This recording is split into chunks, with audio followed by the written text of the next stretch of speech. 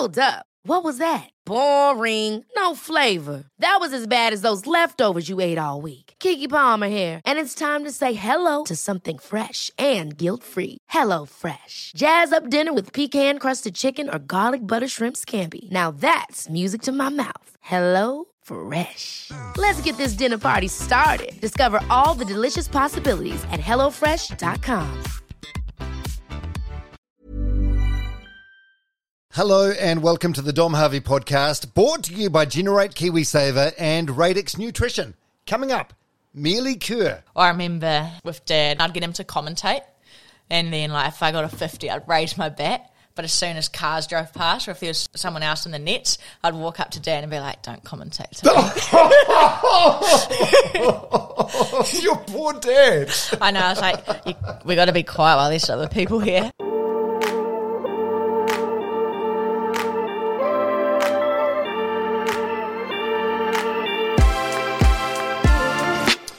Melie Kerr is a ridiculously talented cricketer. She is also wise beyond her age. She is, I think, the youngest podcast guest ever at 22, but she's already been through so much and has an ability to share her journey in a way that we can all gain from, I think. Melie, in this conversation, took me back to her darkest period back in 2021 and shares some pretty dark stuff, and I know it's not easy to revisit this stuff, so I can't thank her enough for being so genuine, so open, so honest, and so vulnerable. As well as being an incredible cricketer, she's also become a powerful mental health advocate by sharing her own struggles with her incredible YouTube series, Treading Water, which is well worth checking out. Treading Water.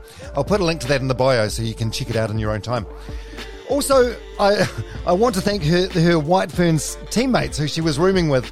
She kicked them out for almost 2 whole hours while we did this podcast. Sorry, girls. Thank you so much to the sponsors of this episode, Generate KiwiSaver and Radix Nutrition. Generate is an award-winning, New Zealand-owned and operated KiwiSaver provider with a track record of strong long-term performance. You can book for a Zoom with one of their awesome advisors for a no-obligation chat. I did, and I switched providers immediately. It was way easier than what I expected. Kind of wish I did it sooner, to be fair. Their website, generatekiwisaver.co.nz. There you can see a copy of their product disclosure statement. The issuer is Generate Investment Management Limited. Also thanks to my good friends Radix Nutrition, who make incredible products from their factory in the Waikato, including the best protein powder I've ever tasted. Ever. I start my day every day with a protein shake made with Radix powder. Protein is crucial to keep the muscle you currently have. It's not just for juice heads at the gym or dudes that are trying to bulk up. Most of us could do with more protein in our diet, and a shake is the easiest way to get it. Check them out and the incredible work they're doing at radixnutrition.co.nz. All right, let's get into it. Melie Kerr on the Dom Harvey podcast. Enjoy. Got your notes. Here we go. 3 pages. Oh, shit. See you tomorrow. Cancel that flight home. Yeah. We're going to be going. We're good? Melie Kerr, welcome to my podcast. Dom, thanks for having me. It's Thanks. good to be here. Mate, we've been trying to... I went back through my DMs on Instagram. We've been bouncing backwards and forwards for the best part of a year, trying to figure out how to do this. And I know it's been a bit of a mission to get this podcast going, but finally, and in the Mount of all places, it's wonderful. So you're here for a training camp at the moment with the New Zealand team? Yeah. Right. Yeah, here till Tuesday night. We go to South Africa soon, so training camp with everyone, which has been nice. You are all over the place. I was in the UK last month. I did a podcast there with your friend Susie Bates, who you told me just off mic before is maybe the best New Zealand cricketer of all time. Yeah, she goes down as probably the GOAT in New Zealand women's cricket. So, yeah, her record's outstanding, and she's seen in New Zealand as one of the best cricketers we've ever had. Amazing. So I've got Susie Bates. Now I've got you, Melie Kerr. I know, what a downgrade. I wouldn't say that. I wouldn't say that at all. And there's so much to discuss with you because you're such an intriguing person. There's the cricket, and then there's the whole other stuff as well. Because you've just been very open and vulnerable and transparent about your mental health struggles. So first of all, how are you today? You good? You bad? You neutral? Yeah, I'm good actually. Going good. It comes in waves and whatnot, and I think, it's been awesome to kind of create that Treading Water series and speak about my story and share other people's stories. I kind of thought, after that, you've spoken about, I guess, your worst times, and then people assume you're all good. But I just wanted to be honest and open about how I was feeling. And it's not that I'm all good now. Well, I'm in a great place now, but, there's still bad days. There's still times where I kind of do struggle. But I guess that's human, and that's kind of part of it. Like depression, it doesn't necessarily just go away. You kind of learn strategies and coping mechanisms, and but I think since my experiences, I've just appreciate life so much more. I have a better understanding of myself. So not that I ever want to feel that way again. I'm grateful that I have been through what I've been through and had that support network around me. Yeah, we'll get into that later on in the podcast, and as much or as little detail as what you want. But yeah, I can relate to a lot of it. And I was thinking about it on the drive down today. And actually, this is something I got from the podcast I did with another good friend of yours, Sophie Devine. With my own mental health struggles, I think it's given me so much. Like, it's made me a more empathetic person. It's made me more understanding of other people. So even though it's fucking shit to go through that stuff, there are pluses that you can see from it, right? Yeah, definitely. It's cruel. Depression's cruel. But it does give you perspective when you kind of come out the other side, and you do learn a lot. I've always been a real empath. So ever since I was young. So I've always kind of taken on or felt other people's emotions and been quite sensitive growing up. But yeah, it definitely does. It does help you. It's kind of what they say. It makes you stronger, I guess. It's like any setback. It's how you can move forward from that. Yeah, it's funny though, how it just doesn't discriminate. Your sister, who you're very close with, and she's in the Mount Maunganui with you at the moment.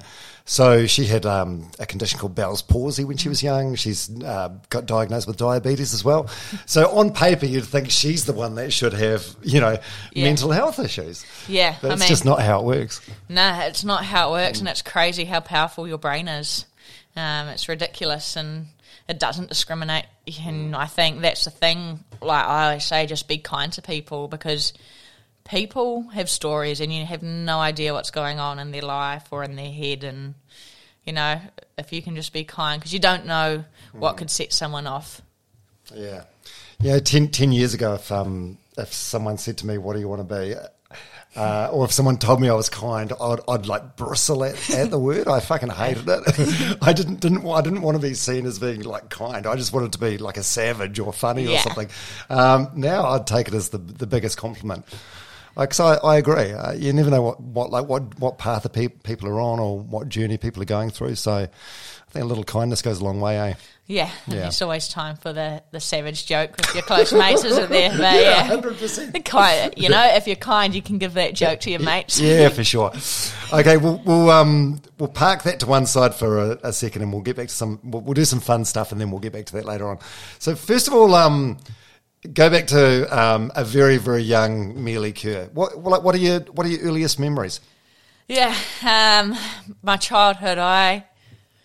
It's funny, I think I had, I loved my childhood. It was just, we were outside all the time, playing sport, big family. So kind of, my cousins, some of my cousins lived with us growing up, and my uncle and auntie, and so there's always a full house. And yeah, just really active, and lots of friends, lots of family. So loved growing up. I was always quite a chilled out kid as well, and always looked out for other people as well. And I think a lot of that, I reckon, stemmed from when I was young. My mum had breast cancer, and I used to go every day to the hospital with her when she was going through chemo.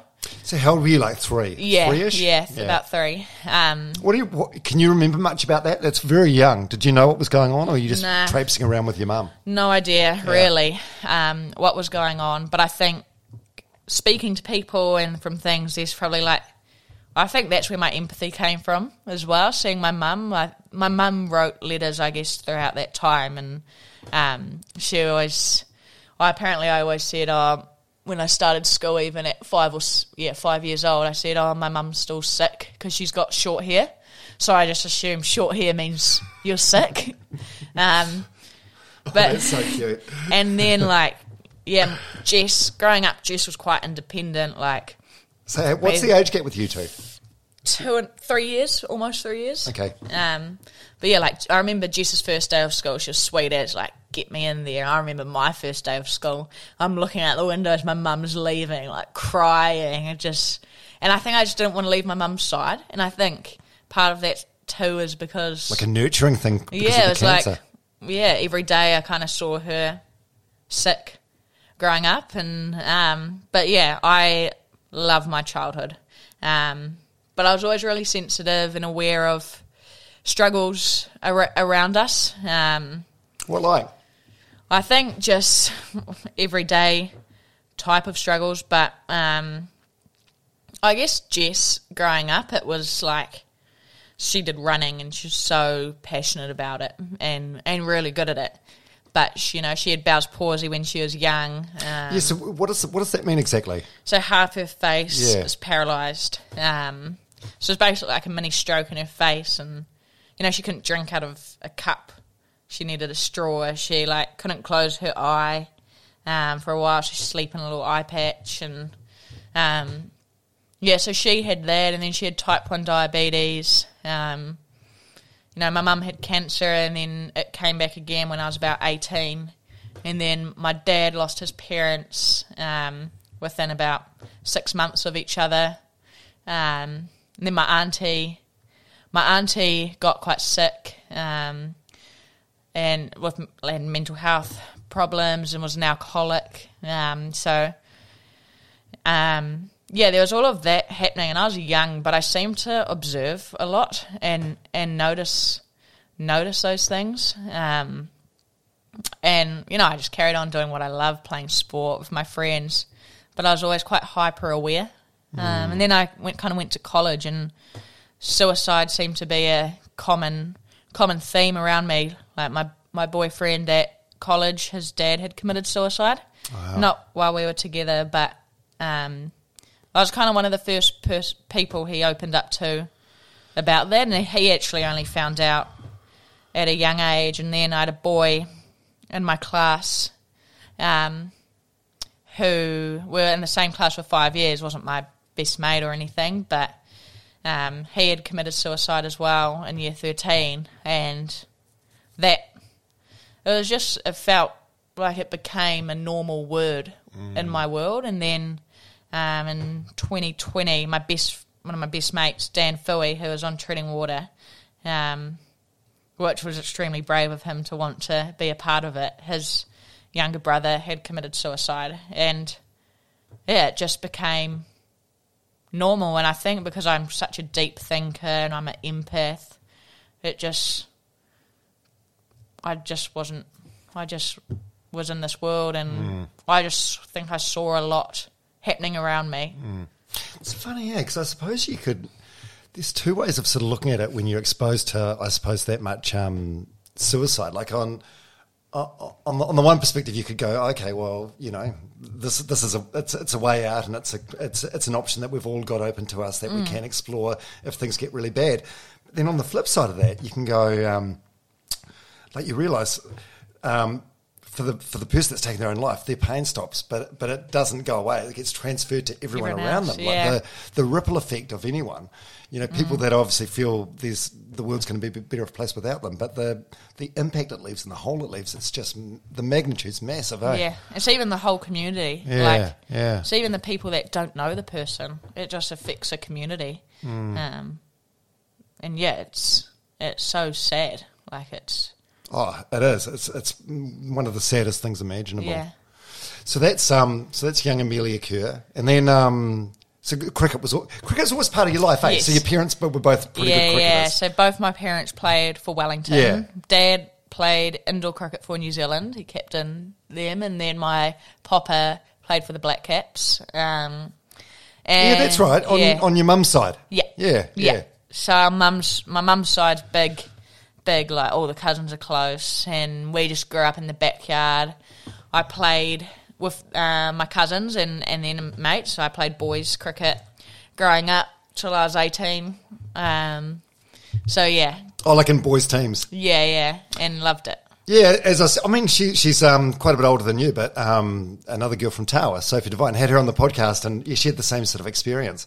Did you, what sort of negativity or backlash can you recall from that, like playing in boys' teams? Like, was there anything? Like, I had none. I think because I'd played boys' cricket since I was 5 years old through to 18, you kind of played the same guys throughout, so it's almost just like you were one of them. Yeah.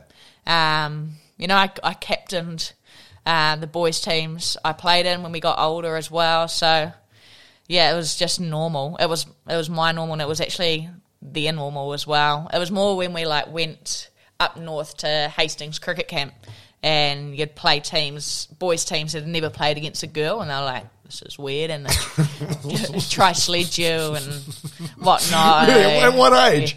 About 12. Can you recall what sort of sledging they're coming out with at 12? It's not good sledging. It's like, mate, grow up. So, you're just, you're hopeless. Yeah. But, no, it was good fun. So, yeah, big family, big group of family friends, really close. Still close with them all today. Yeah. Active lifestyle.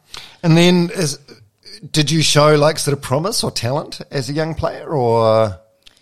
I think so. Yeah, I played a lot of sports growing up: cricket, football, athletics, and cross country. And then intermediate, played a little bit of basketball and rugby sevens and whatnot. But cricket was kind of always the passion and what I wanted to do. But it wasn't until I'd watched the White Ferns play on TV and I was like, that's what I want to be. And that was about at 9 years old. And then I remember I wasn't scoring heaps of runs on Saturdays, and I'm a perfectionist. And so that's also a little bit of probably mental health stuff, is I had to be a certain way for everyone else. I had to be perfect. Everything I had to do had to be perfect for everyone around me. Everyone expected me to be this certain way.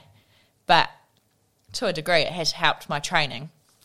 I'm the same. It's fucking exhausting, eh? It can get tiring. But in some ways, I think, it's a superpower in a way. Yeah, it can help you. But it's exhausting. What you do. Yeah. And it's, are you like that with everything? Or is it, can you, I know you've got into, and we'll get into your resilience plan and your mental health strategy, but I've read you're into photography now and playing the guitar. Can you do things just for fun and not have to be good at them? I can do things for fun and not have to be good at them, but if I'm going to do something, I want to do it well. So, but I know I'm not going to be the best at everything. But if we're doing something and there's a challenge, I want to win. So well, you're a punish. So there's somewhat of I can just go out and enjoy myself, but I do like doing things well. But yeah, I remember when I was young, I wasn't scoring runs on a Saturday, and I was like to my dad, why am I not scoring runs? I'm not that good. And then I think it came from my parents. They both work really hard, and I thought if you want to be good at anything in life, you have to work hard for it.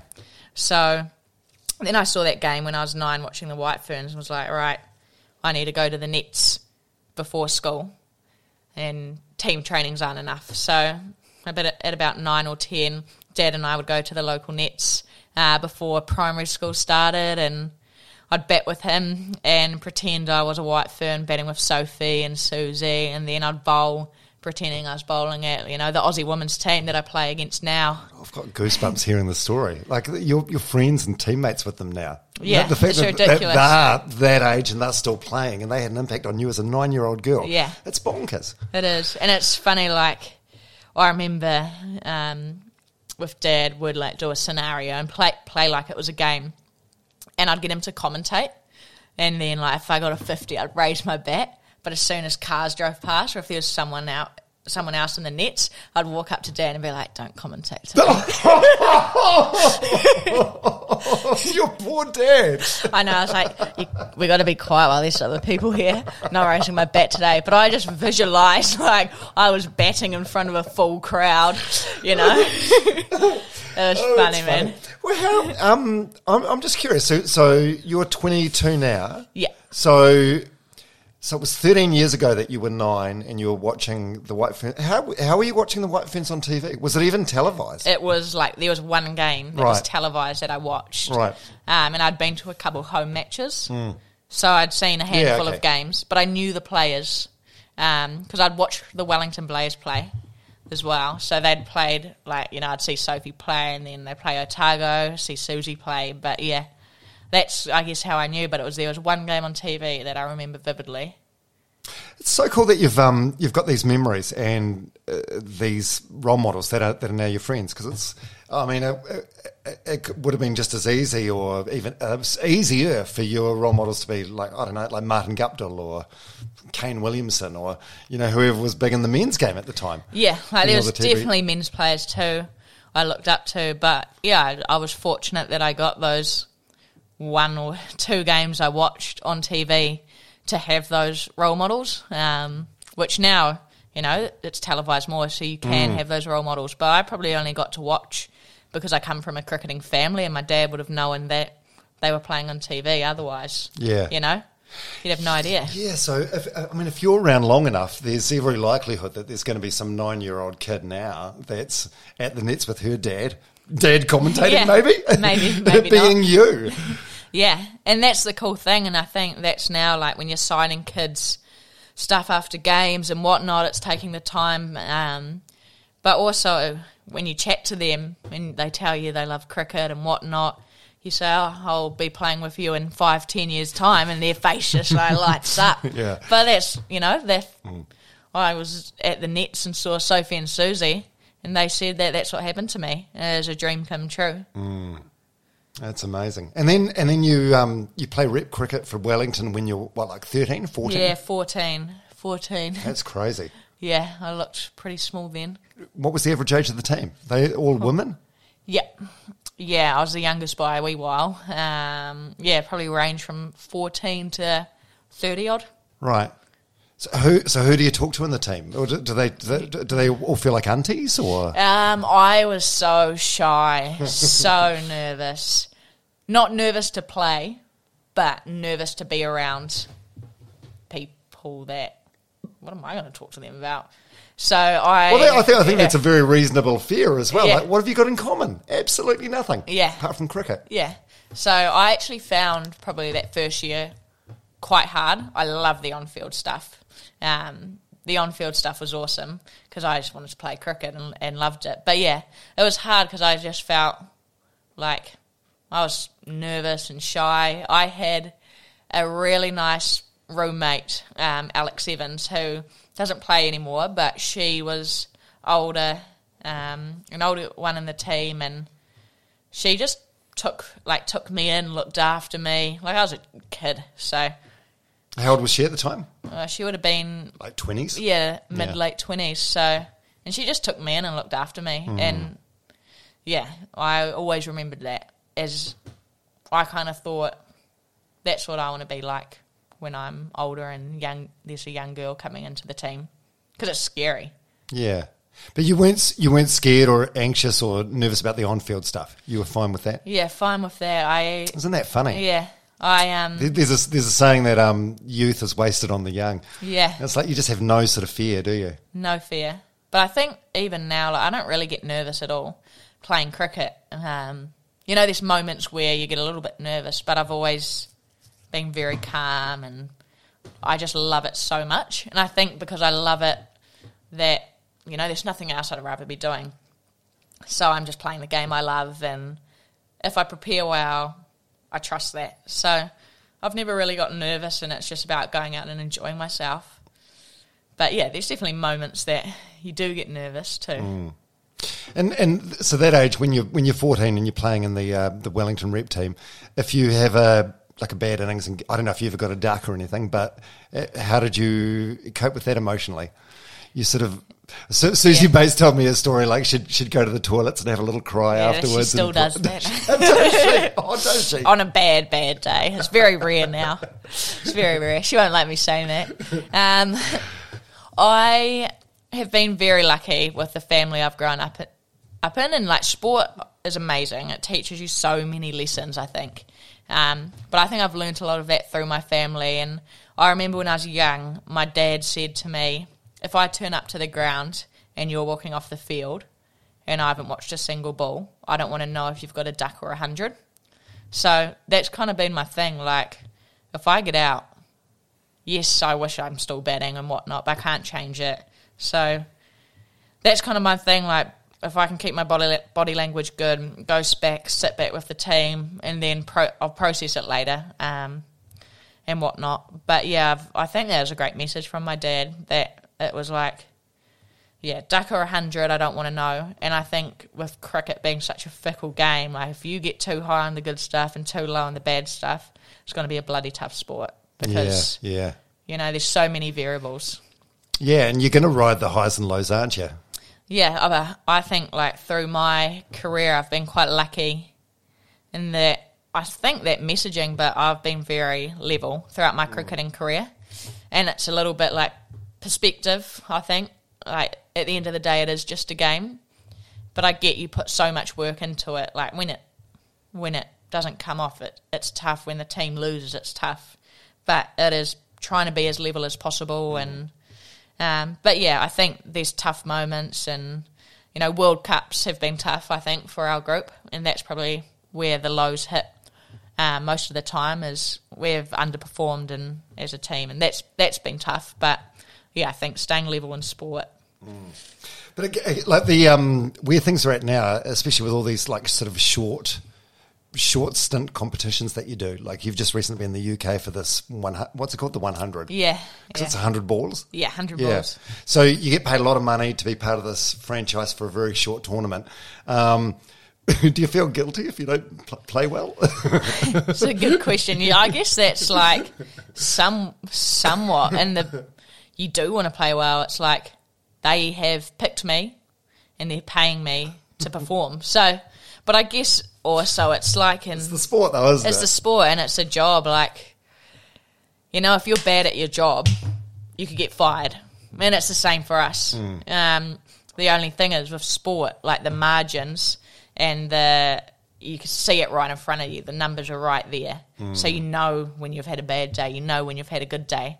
But there's no hiding, is there? There's no hiding. But I guess for me, every time I play batting, bowling, fielding, I just want to contribute. I want to do the best I can in all three, and that's the thing. And I think I'm lucky too as an all-rounder. That if I fail batting, I can still make a difference for the team with my bowling or in the field.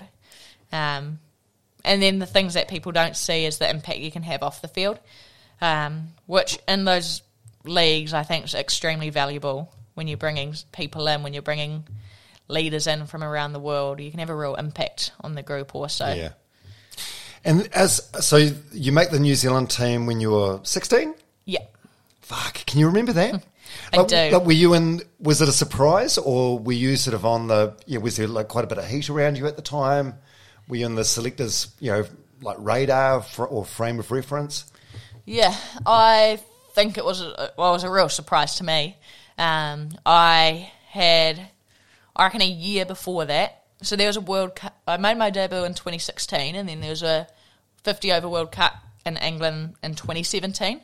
And about the year before I made the White Ferns, I didn't have a coffee, but I had a coffee with my dad, and we spoke about the White Ferns and about that World Cup, and I was like, that would be cool to play in that. And Dad was like, you probably won't make it. So you were 15 at Yeah, this time. 15. Yeah. He's like, it'd be very unlikely for you to make it, but you might get picked. Like, he was like, but you could, if you go really well, you could get picked as the 15th player, and they take you for like... Oh, just to sort of bleed you for future tournaments. For the future. Yeah. And then I made my debut for the White Ferns in 2016, which did not think at all that was going to happen. Played in that series against Pakistan at home, and then went to Aussie. We played Aussie, and then we played Aussie at home in a Rose Bowl, and I played all those games. And then they'd picked the World Cup team, got in that, went to England, and ended up playing every single game over there. So it was amazing how, like, 2 years before that, it was kind of like, there's a 10% chance you'll get picked as that 15th member in the squad to going to playing every game. And I got that opportunity when I was 16. And, yeah, I think, I had people that backed me, and that always helps. Like who? I guess, well, my family, but the coach to pick me at 16 and play me. And the people in the team as well. Like, I felt like they weren't like, oh, you shouldn't be here. Piss off, kid. Like, they weren't like... Who's put your daughter on? Yeah. We're not babysitting. So... Take your TikTok somewhere else. Yeah, I just felt... You know when you might enter a job or an environment and you feel like you have to prove yourself first. And I definitely have felt that in my career, but I felt like they backed me. I feel like anyone in a sort of team environment, a high-performance team environment, probably has to do that every step of the way, right? Yeah, you feel like you have to prove yourself. Yeah. But, yeah, sometimes you can put too much pressure on yourself and it doesn't get the best out of you. Some people, it gets the best out of them. But, yeah, I was really backed. And Susie was captain at the time, and she trusted me. Because for a young cricketer, I thought about the game. I loved it. I tactically thought about the game.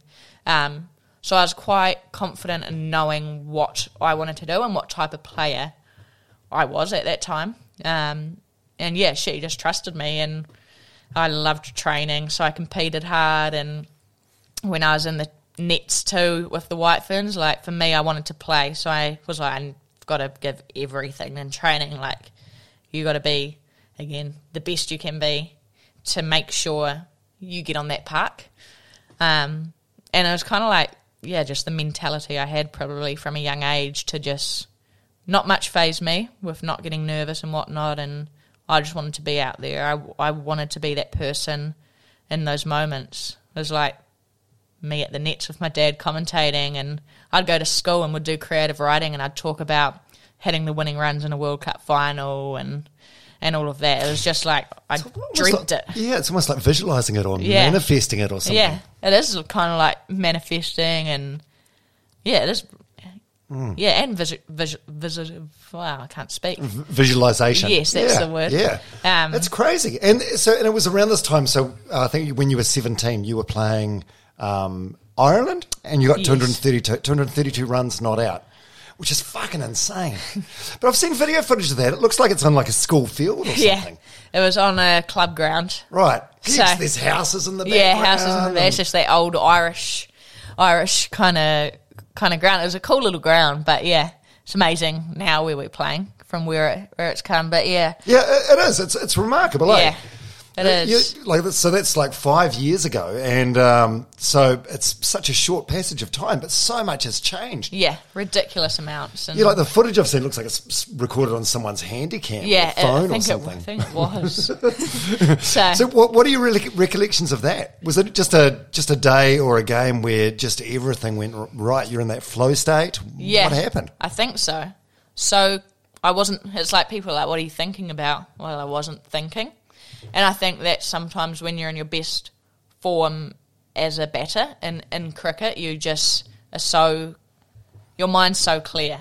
But yeah, I started my career as a bowler, but I always batted growing up and always have been pretty technically good, and it was kind of a strength thing with batting. And I got the opportunity to open the batting that game, and I hadn't batted much for New Zealand. So I just wanted to kind of make the most of it, and I'd been working really hard on my batting, and just, had a bit of luck along the way, but things just kind of fell into place, and it was just playing, I guess, a strengths-based approach, playing my game, but not premeditating, not overthinking, and it's everyone asks about it, and I don't really know what to say ever, but I think it was just, I loved batting, and I wasn't a batter at that point in my career. And I wasn't after that either. But I just wanted to make the most of that opportunity. Yeah, 232 not out. It's insane. It's crazy, eh? Yeah, I mean... You look back now, you're still in the early stages of your career, but you're an established player. Like, you look back now, and what do you think? Like, you're a kid, basically, eh? Yeah, I mean, I haven't thought about it too much, but yeah, as you get older and you think about it, I was 17, still in school, and but it was crazy day really, and so the team went out to celebrate afterwards, and you couldn't even go to the bar. We all had a drink, and we all had a drink in the bar afterwards. What did you have, like a raspberry and lemonade? The classic raspberry and Coke. But so we had a team drink in the bar. I was allowed in the bar because someone could just say they're my parents.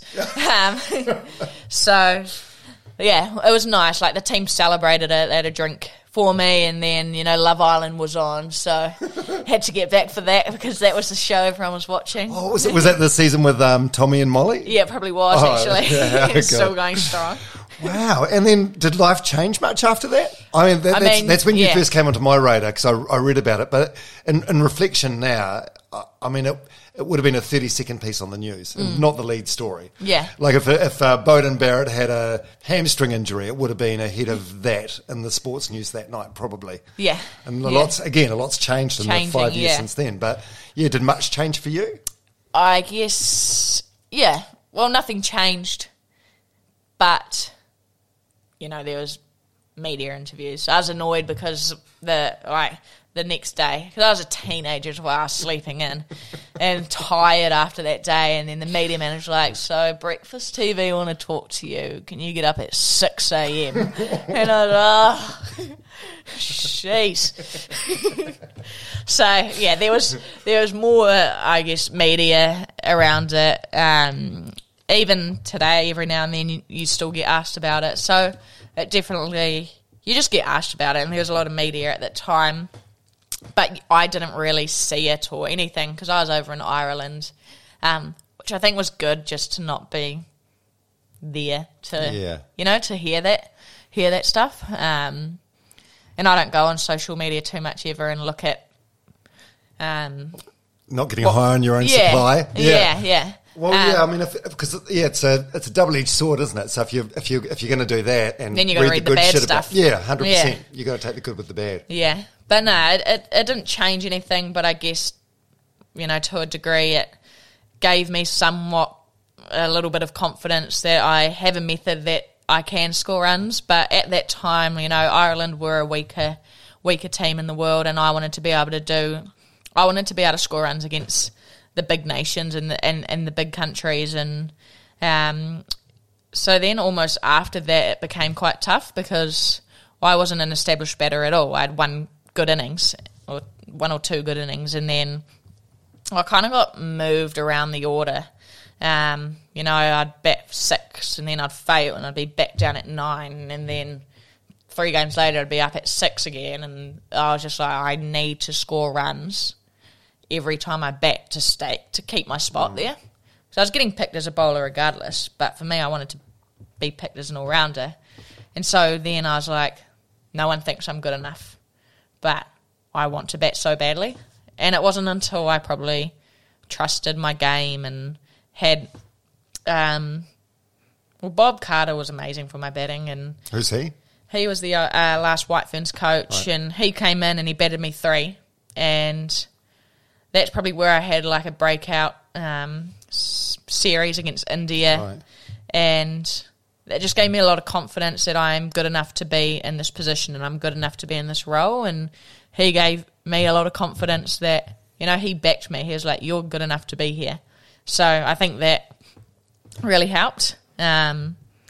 So it was almost like I had that score, but then I still felt like I had to keep proving myself every time I batted. Yeah, it's funny that, eh? That's how it is. It's not like, yeah, I'm done now. This Yeah. is it, I'm set. Yeah, I suppose every time you go out there, you got to keep proving something. You got something to prove every fucking time. Yeah. It's exhausting. Yeah, it can get exhausting. But how good? Oh, and Yeah. but you didn't. I'll bring it up since you haven't. In that game, you got 5 wickets as well. So Yes. 232 runs not out and 5 wickets. I don't care how weak you say the Irish team is. It's still a phenomenal game. Yeah, I mean, it's never going to happen for me again in my career. But yeah, I was absolutely knackered after the batting innings. 'Cause I don't hit sixes like Sophie. So there's a bit more running going on in my innings. So I'd done a fair few Ks and had a wee sleep between innings. And then fielded that first slip and got through the power play. And Susie goes, Melie, warm up. And my body's, I'm knackered. And then I had to bowl. I was like, Susie, really? And then, yeah, got 5 wickets. Amazing. Just tried to hit the stumps. But, yeah, it's just... And going back to school after that, what was that like? Did you have to make a speech at the school assembly or anything? Did no one really care, or was it a big deal? I think my principal loves sports, so... but yeah, my school friends that weren't in sport knew nothing about cricket, so it was quite nice. So you'd come home and they'd have no idea, or like they'd see and they'd be like, "That's cool." Yeah. Like, well, cricket's it's quite a polarising sport, eh? Like I really love cricket, but I can't think of many of my girl mates that have any interest in it at all.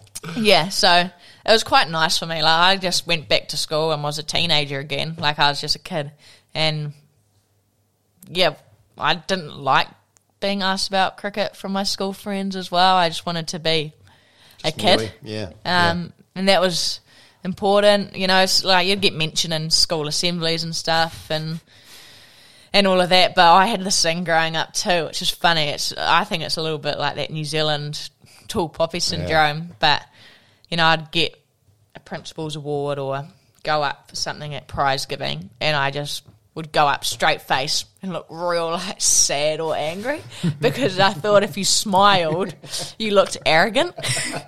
So you'd get like an award and shake their hand and you'd just be like, nothing. It's almost like the thing your dad told you, like, I don't want to know if you won an award or lost an award. Not. So I'm just like deadpan, but it almost looks like I'm annoyed to get it, you know? So, but it's funny that I just thought, you know, like if you smile or whatnot, then you look happy to receive it and then you're arrogant. Right? Which is actually not the case, but when I was about 12, that's what I thought. Yeah. Oh, that's so cute. That's just funny. Life is full of what-ifs. Some awesome, like what if AI could fold your laundry? And some, well, less awesome, like what if you have unexpected medical costs? United Healthcare can help get you covered with Health Protector Guard fixed indemnity insurance plans. They supplement your primary plan to help you manage out-of-pocket costs. No deductibles, no enrollment periods, and especially no more what-ifs. Visit uh1.com to find the Health Protector Guard plan for you. Ever catch yourself eating the same flavorless dinner 3 days in a row? Dreaming of something better? Well, HelloFresh is your guilt-free dream come true, baby. It's me, Keke Palmer. Let's wake up those taste buds with hot, juicy pecan-crusted chicken or garlic butter shrimp scampi. Hello Fresh.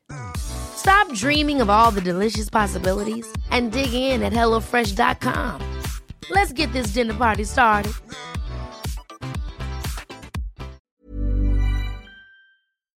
And then when did your sister make the team? So she's older than you, but she's not. I get the feeling she's not as passionate about cricket as what you are. She was like a 3,000 metre runner for a while. Yeah. Which So like she an loved awful her running. Distance to run. What a I love terrible- running. It's yeah. a terrible distance. Yeah, she did that in 1,500 metres. But yeah, so she loved her running, and then she's had injuries with her calves. She played cricket growing up, took a break from it, didn't really like cricket. Got bored. As most people, that's why they give up. You gotta, if you're going to play cricket, you've got to love fielding. That's the key. But yeah, so she Then started playing for Wellington again. I got in the Wellington squad when she was about 17, 18. But she always stayed in the game through playing indoor cricket. And she had a couple really good years with Wellington. And 2020 made her White Ferns debut. So she would have been about 23. Right. Just turned 23, I think. And she's been amazing for this group. Has she? How so? She just has a point of difference. In women's cricket, in-swing bowling's been so effective. And we haven't had an in-swinger for a while. And she's just come in and done really well with the new ball. And I think she doesn't quite know how good she is, actually. But, yeah, it's awesome to see Jess loving it and playing sport again because, you know, it's tough for her not being able to run. And it's great having family on tour. We are like best mates, her and I. So, yeah. Well, was she really good at the running, was she? Did she really love it? She loved it. Do you know what? Do you know how these people that don't know anything about cricket, I don't know if you know this. What was her time? What was her time for 1,500 or 3,000? 1,500. That's when she was about 12. She did a 4:54 or 4:56. Wow. And I'm pretty sure she had a Wellington record for a 3K for school, Wellington region. She did a 10 something. No way. 3K. Fuck, that's insane. She was moving at 12. 3K, she would have been a bit older. Right. Wow. And it's such an uncomfortable distance to run. Your lungs are burning from lap number 1. Yeah. So, yeah. Awful. She's in a much better place now. I know. Team sport. Yeah, with everyone. You don't need to go blow your lungs every day. And so the IPL, you played in India this year for the Mumbai Indians. How do you feel about that? The money side of things, with everyone knowing, you shit. Yeah. It's a whole nother world over there. Because you got sold for 192,000. Yeah, 190, I think. If you don't want to talk about the money side of things, because it can be a bit crass, that's totally cool. But I'd be curious, how much of that money do you actually see? Yeah, that's because all now with these contracts, your money comes out and it's in a thing. I think for me, leading into that auction, I was thinking, it could be tough if you get sold for a lot of money because everyone's going to see it. And I just think for me as a 22-year-old, I grew up in Tawa and went to Tawa College. It was quite a diverse school. And you've got mates as well. It's I kind of you almost feel guilty in a way. Yeah, success guilt in a way. Yeah, which is, and there's maybe part of that stems from, and this is all internally from your side, but it's maybe it's tied up with that tall poppy thing a bit as well. Yeah, and there's players that have played before you that didn't play for much, but you got to look at it as it's an amazing opportunity now for women's cricket. Young girls seeing that you can make a real career out of this, and if you're... That's incredible. It's not something to be embarrassed about. It's fucking awesome. Yeah, so, obviously you'd rather it not be shown to the media. But it's still kind of badass in a way. Yeah, it's amazing. Yeah, but people see that and they're like, shit, she's getting 190K, but you lose about 40% of it. So 40% to, say, tax. Tax, yeah. And then you got an agent to pay or, does someone get 15%, 20%? Or? Yeah, I don't have a agent that takes my cricket contracts. They'll take money from deals they get me. Oh, okay. How good. Oh, okay, so after tax, you're still looking at 100K or something. Yeah, yeah. Shit, that's amazing. Well, it's still great, isn't it? It's incredible. So are your parents still teachers? No. So all my aunties and uncles are. My mum is actually with the New Zealand Players Association. So she works on basically life outside of cricket with some of the men's domestic teams, wellbeing, PD type of stuff. And my dad, he was the director of Cricket Wellington when I was about 10. My parents actually brought Kelly Sports to New Zealand, which was sport for young kids. What is that? I've never heard of it. This was ages ago, but Basically, just they run holiday programs, after school care, and they would go into primary schools and basically take PE lessons for schools. Because I think when my sister started school, Mum and Dad were shocked at like how the basic skills of catching a ball and whatnot were just not there. And there's this thing in Aussie, so they brought it to New Zealand. You and your sister never had a chance, with the cricket. Yeah, I know. Do you know, it's funny because when Jess was young, she, like, as soon as she was walking, she had a ball in her hand, like, loved sport, and I was just a real chiller, like, I was just sit there, I'd, like, line up cars in a perfect order, like, a little bit OCD, and just had no interest. And my parents were like, oh yeah, Melie had no interest. She got into sport quite late. I was like 5 years old. Like, she got into it late. Probably a normal age. Yeah. So like the Indian money, what have you done with that? Have you bought a house or anything? Or? Yeah. You have? Yeah. Fuck, that is so cool. So you bought your first house at 22? Yeah. Insane. Yeah, so, no, it's pretty cool, and I'm lucky again, family. My dad's pretty wise, pretty smart. So, he's helped me a lot, I think. I had my first White Ferns contract at 16, and that just got paid into my dad's account. So, and just saved, really. Lucky I trust my dad because he could have just run away with it all. He could do. Yeah. Maybe it's the end of your career. You'd be like, where's all the money where's gone? it gone? One of those parents. But yeah, no, it's cool, and I guess it allows you, one, to, I guess, do the things you love, and live a good lifestyle, but also be able to give back as well to people that have helped you along the way, and do projects that you're passionate about as well. Yeah, for sure. Like the treating water thing. Yeah, so it's cool, and I think with it, it's like, it obviously allows you to do what you love. It allows me to do my job full time, and that's going to help me get the best out of myself. Yeah, and I feel like by the time you get to the end of your cricketing career, you'll be so set up and financially secure that you won't be driven by money anymore. So if you want to go back and be a teacher's aide where you're dealing with kids with behavioural issues or which is something you've done before, you better do that, and it won't even be about the money. It'll just be about doing what sparks joy for you. Yeah, which is really cool. That's what you want to do. Like, 100%. You want to love the work you do, and you want to be passionate about it. So if I can do that in the future, whatever that is, that's what you want to do. And money's never been a driver for me, but it's just about... Give me some of it then. It's a driver for me. I'll take some of you. So, I've never been to India. What's it like? Full stadiums, 50 to 80,000 people, and they love cricket. So they're next obsessed level. with it, eh? Yeah, it's a religion. Is your I checked. I did some research on Instagram. Your sister's got about, say, 15,000 followers. You're on like 250,000. Did that just explode this year with the IPL thing? Yeah, it did. So is it mainly it Indians? Definitely did. When I went over to India and like an exhibition matches for the IPL in 2019, so that's kind of when it went up, because previously to then I'd been private as well, because I was like, I'm still a kid. I just want like my Instagram to be nothing about cricket, because I'm me. I'm not a cricketer.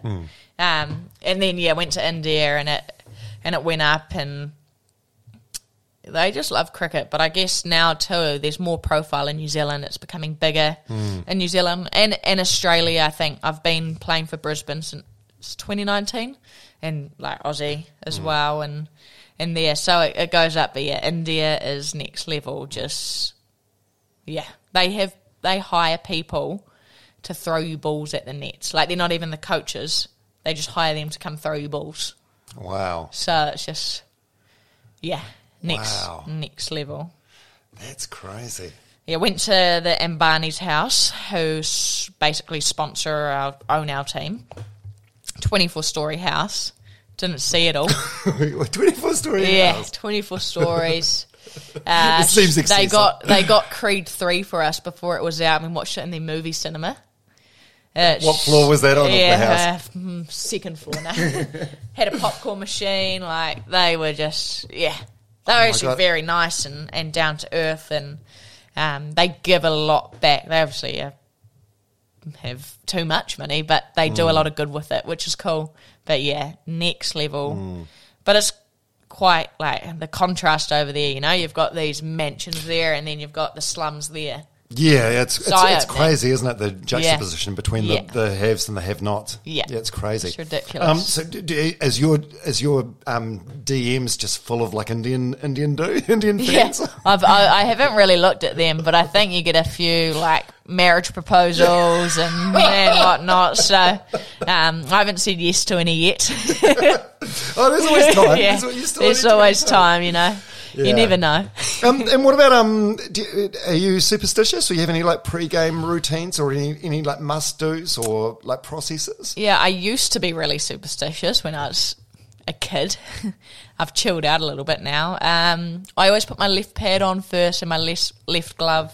I have the same like routine, like batting routine, like 2 taps and whatnot. But that's about it, really. Yeah, that's. So you're not an overthinker. No, I'm not an overthinker of sport. I'm an overthinker of life. Yeah.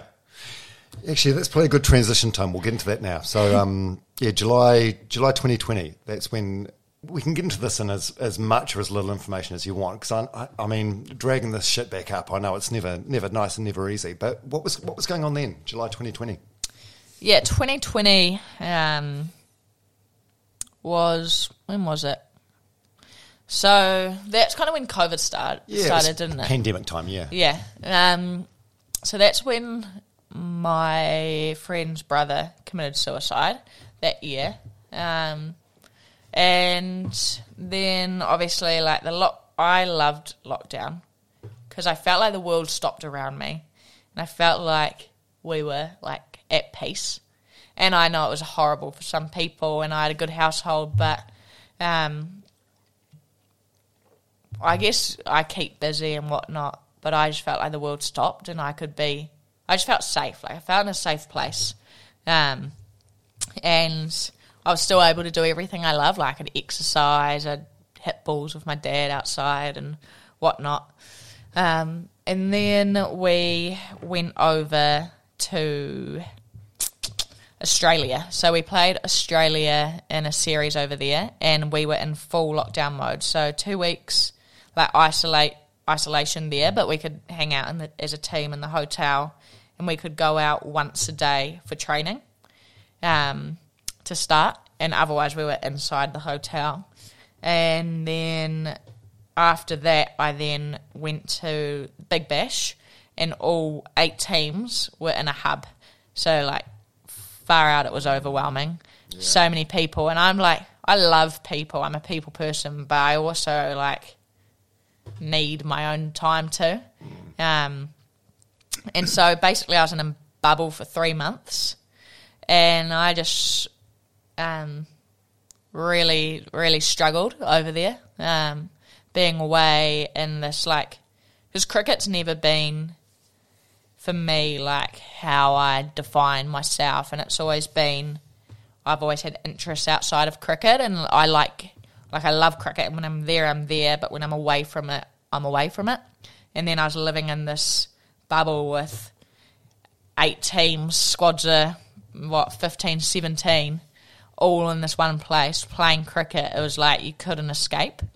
And that was really tough, and I know a lot of people found it tough there, and I think I had been struggling a lot before that as well, just with, I guess, around I think my values and what I felt like I had to be, and I had to be like that perfect person. I had to be there for everyone around me who was struggling. I couldn't take the time to look after myself because everyone else's needs were more important than mine.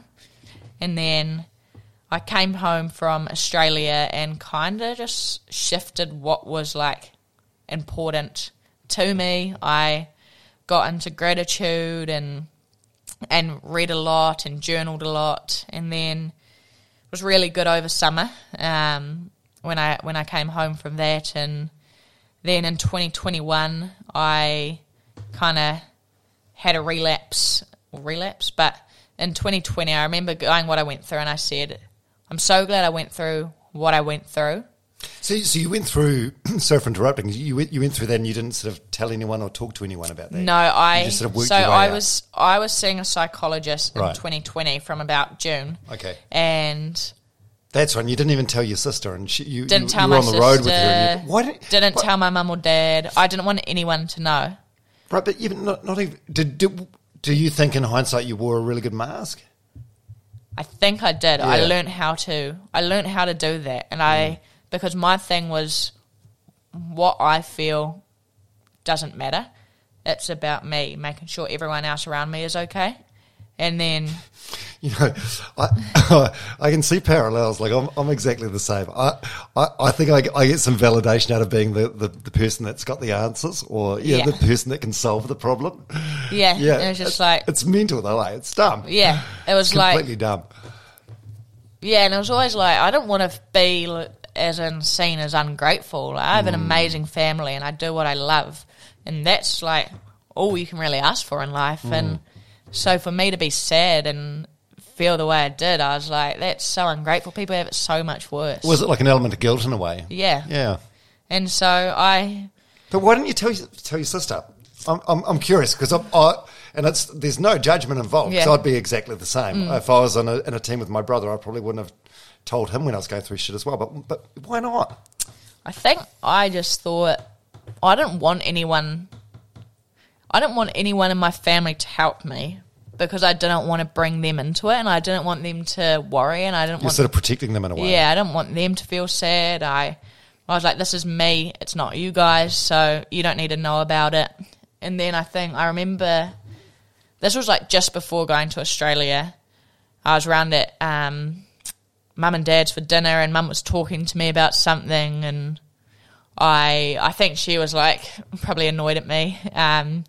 Me and my mum get along well, but I've probably done something like I just not been myself, and she was trying to check in on me. Yeah, actually, I read somewhere online. Apparently, you changed how you were acting around home, and you were even started avoiding home, Yes. going back home. Is that around this time? Yes, yeah, they're around that time, 2020. So your family sort of started they to notice probably things. picked up on little things like What were you just more? You just weren't your usual jovial self, or? Yeah, I was pretty quiet.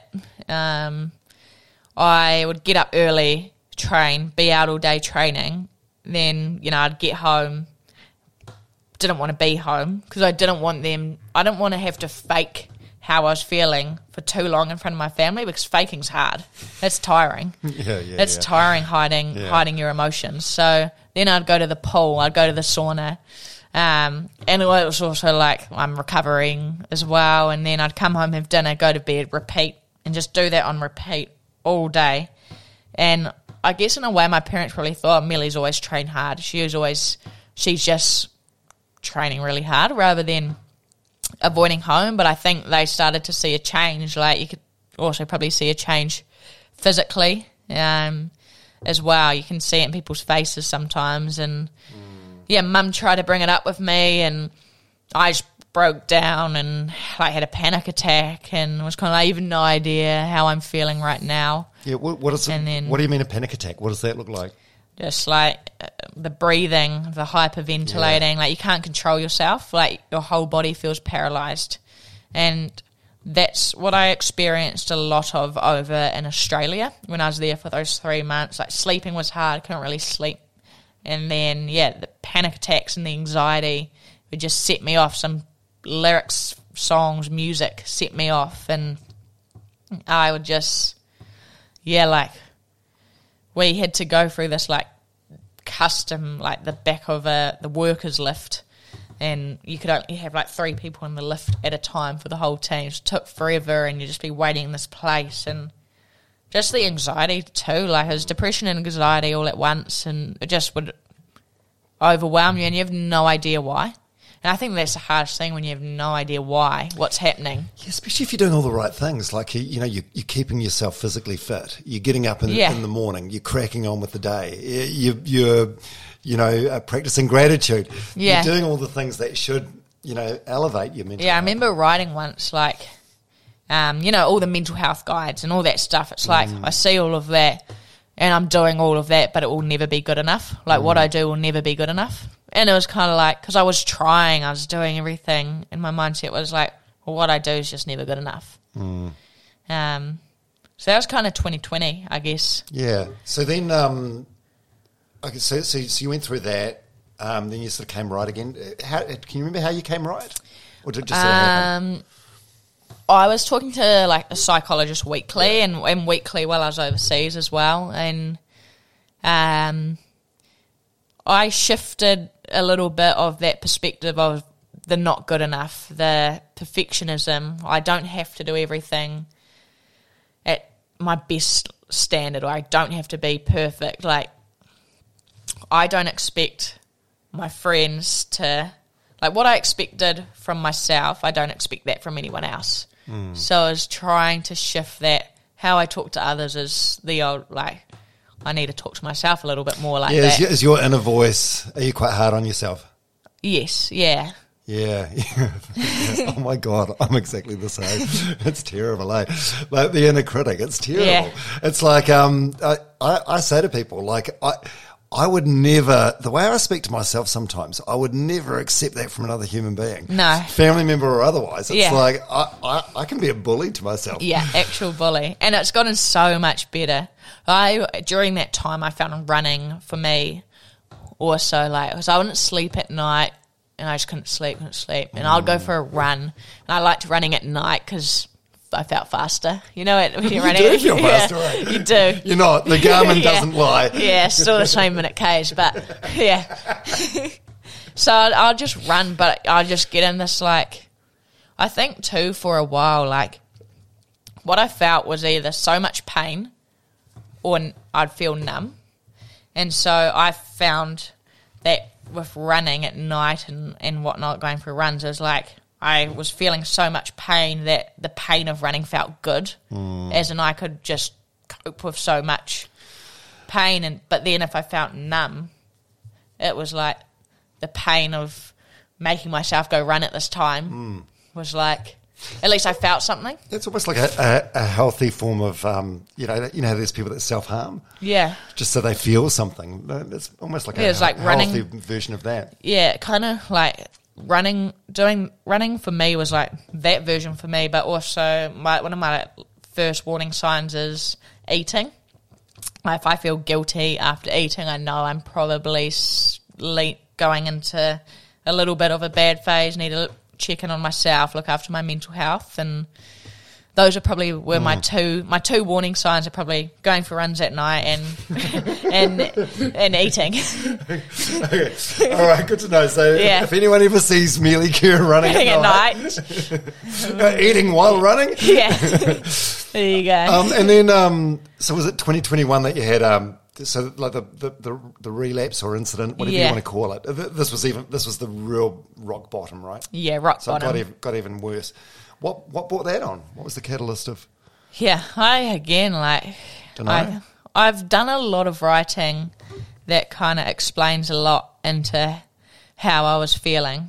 And yeah, 2021, I wasn't good again, and I think it was still things from the past, and I think it was actually things from basically when I was 18 through to 21 that I'd never dealt with as well. Like what? I think I'd never processed anything, and when I was a kid, all those things I reckon that shaped part of my identity, and just seeing other people struggle as a kid and the suicide happening around me, and I guess I had a different life as well to a normal teenager as well, and I had to grow up in terms of the cricket. Yeah, I had to grow up. I had to grow up quickly. But yeah, in 2021, I then used cricket as my only place in the world where my mind stopped. So, like, cricket was meditation. Going to train was meditation because my head finally stopped spinning. Like, the voice in my head finally stopped. And then broke my finger. And so that, like, place of safety for me had gone. I'd still run in gym, so I had that kind of escape for me. But yeah, I lost my safety, and I was also that perfectionism again. It was like, I want to be the best I can be, and if I'm injured, I can't be the best I can be. I'm not going to get any better. I'm going to fall behind, all of that.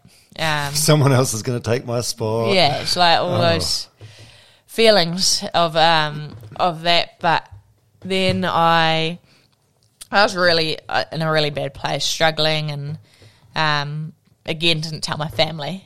It's funny because, throughout that time in 2020, once my family knew, they helped me so much. But then, again, started seeing my psychologist again and didn't tell my family. So I kind of went back into old habits of, I've got to hide this. I can't show anyone how I'm feeling. Would you, if it happens again, and let's hope it doesn't, would you be more comfortable speaking out, do you think, if it happened again, or do you think this is your default setting where you're just going to, you find it hard to speak until it's really fucking bad? I'd like to say I would speak early. I really struggled in May this year, and I didn't tell anyone again, but I did after 2 weeks of really struggling. I saw a psychologist, a different one, because my one moved back to England, which I was very sad about. And I was like, I've been feeling like this for the last 3 weeks, and didn't kind of seek help or get help till then. And I just kind of thought, well, before that, how I was feeling like that for so long, and I thought, I'm just feeling bad at this time, it's going to pass. But actually feeling like how I was feeling for 2 weeks, that's not normal. Yeah, it's a long time. But I guess from my tolerance or from how I felt in the past, it was like months or, so yeah, it takes me a while. I try process it myself. I try help myself before telling anyone. But at the end of the day, I'm advocating for people to speak up. I want people to be able to tell people and speak up, but sometimes you got to tell yourself that. Yeah, you feel like a hypocrite in a way. Yeah, but I think you know the right things to do, but you still don't want to do it. Yeah, but there's so much power in being vulnerable, and I think I've found that too, even now, just with relationships with people in the team, like my friends. It's just like every conversation's more open, everything's more honest. You have a deeper level of, I guess, understanding. You truly understand and care for them on this level, and you just check in on your mates. And I think that's been the most powerful thing for me and my family and friend group, is we're more hyper aware and we understand it more. But yeah, it's like I don't need to feel bad for 2 weeks before I get help. I can do it after a few days. That's cool. Yeah, the vulnerability thing's interesting. I would, up until a few years ago, have described myself as completely invulnerable, if that's a word. But I'm older than you. I went into an all boys school in the 1980s. It was a different generation, so it's fucking hard for me. But it's the best thing ever. Yeah, it's so empowering. Yeah, it just so opens. Important. It opens people up, because actually everyone's got shit going on in their life. Everyone has stuff going on upstairs, Oh, so, mate, that's one. I stopped seeing a therapist around about the same time I started this podcast, and I've actually found doing this podcast quite cathartic, because you realise that everyone's carrying shit. Yeah, absolutely everyone. Even people that you wouldn't even expect. No, it's indiscriminate, and everyone's going to go through stuff. So I did. So when was it that your family staged like an intervention of sorts? When was that? Yeah, was that 2021? 2021. Yeah. So, yeah, I was just in the worst possible place again. Was this the broken finger? Yeah, and I think, again, just like all those thoughts in my head as well from things that have happened in the past as well, that I felt like, what could have I done better in certain situations and whatnot, and... In terms of the suicides around you? Oh, no. Not so much that, but just like why I'm trying to understand and just other things like I don't really know in a way. But yeah, I guess I was in a horrible place and I wasn't sleeping at all. I was probably not eating enough and exercising too much. And just panic attacks. I just couldn't I was like a shell of myself. Like, I didn't even look like me. I had nothing to me, and I just got tired of pretending, I guess, and putting on a brave face. And I had like a few moments where it just, because it was so continuous, I never got a break. Like, there was never any good moments. I never had a good moment. I'd cry every morning when I woke up because the day was scary. I didn't want to face the day, and then I'd cry every night because I didn't want to repeat the same process, and I was scared of going to sleep because of like things, like I just couldn't sleep. Like, I'd close my eyes and just terrible, like it's almost like hallucinations and whatnot. So I was just constantly in this cycle and I couldn't get out of it. For how long? I'd say like that for about 2 months, maybe. Oh, my God. Just running off no sleep. And then I went to Maddie Green, who's in the White Ferns, and I would just go, I wouldn't even tell her, but I just drove around, knocked on her front door at about, late at night, and she just knew that I was like, you tell I've been crying. I'd actually come from sitting at a lookout, just contemplating, I guess, life. Why should I be here? And then Did you contemplate taking your own life? Yeah, I think throughout that 2-month process, Because it's a long time to be exhausted, eh? Yeah. It's a long time. Those 2 months, suicide was on my mind every single day.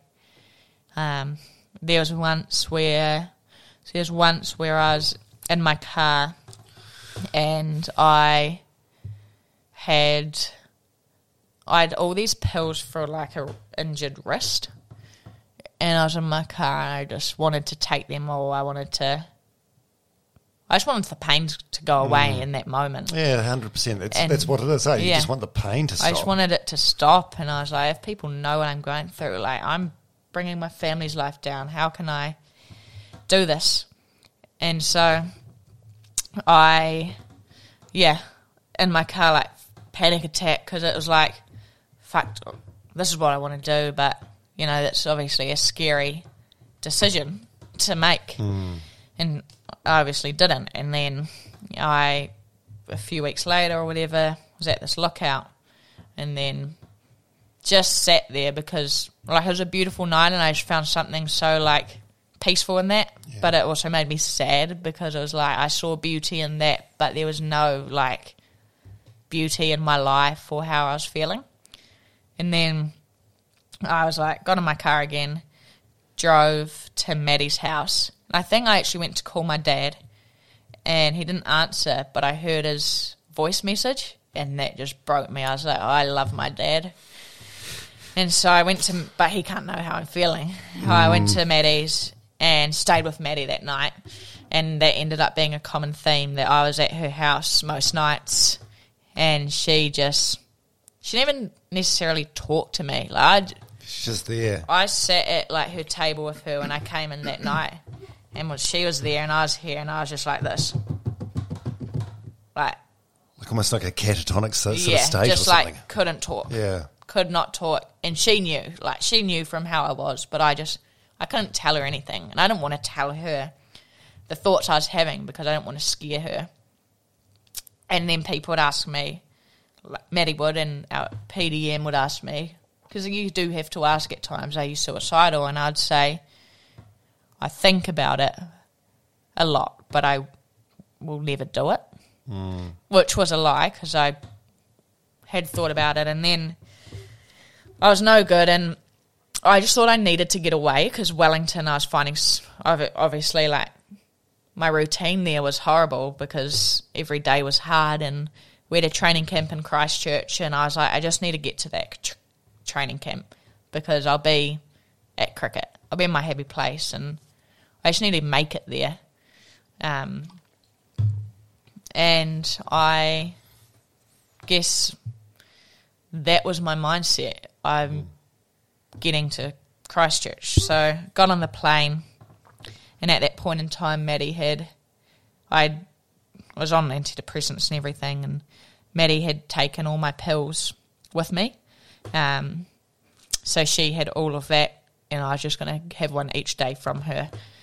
And I was sitting on the window seat, and I looked out the window on the plane, and it was the most beautiful night. I love Wellington. A beautiful city. You can't beat it on a good day, apparently. No, you can't beat it on a good day. And I just looked out, and I was like, wow, this is beautiful. Like, this place is beautiful. And it just hit me in that moment. This is the last time I'm ever going to see this city. And I just started crying on the plane. What did you mean? What were you thinking? As in, I'm going to Christchurch away from my family, and I'm not going to see Wellington again because I want this pain to end. And if I end it in Christchurch, my family aren't going to have the pain of finding me. Melie, this is heartbreaking. And yeah, it was, yeah. So we got to Christchurch. We went to the supermarket, got stuff. I went and bought as many pills as I could. And I just couldn't, like, the only pain I ever felt, that's the only thing I felt, was like my head was sore, my head was screaming, like my body was tired. I was treading water. And yeah, I then went out that night in Lincoln, and I just went for a walk and went out of the room, and I had all these pills in my pocket and whatnot, and I wrote a note actually in my room for Mum, Dad and Jess, and I just remember walking, and there's a security guard on campus, and I was so like, this is what I'm doing in my own head, and the security guard on campus came and spoke to me, and he was like, hey, are you okay? And it's like, it brought me back to reality, because I was not in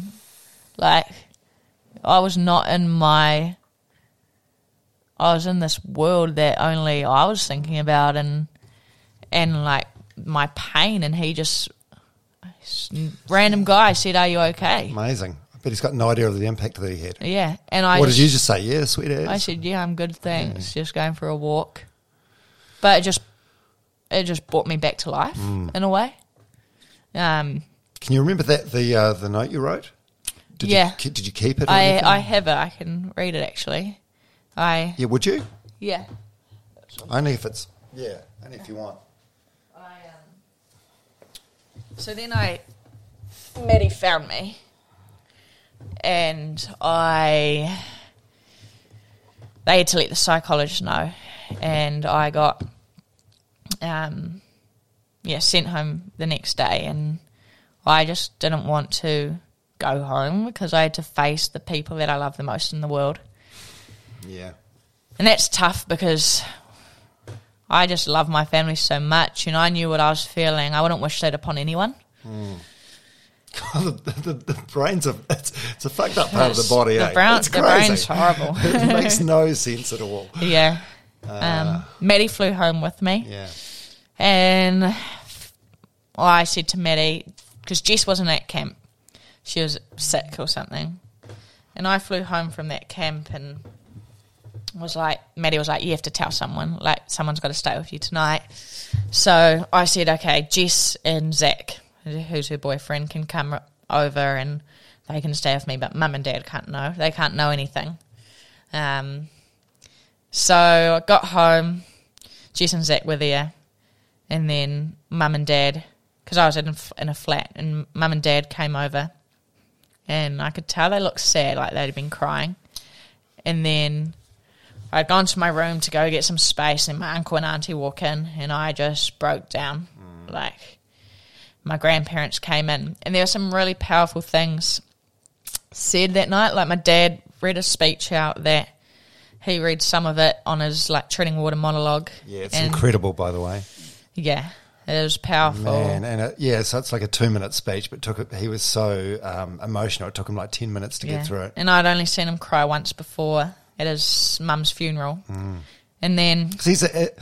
Has he got better at crying and showing emotion through? Yeah. So after that speech, he cried every day for a month. Just because of your pain? Yeah. Oh, my God.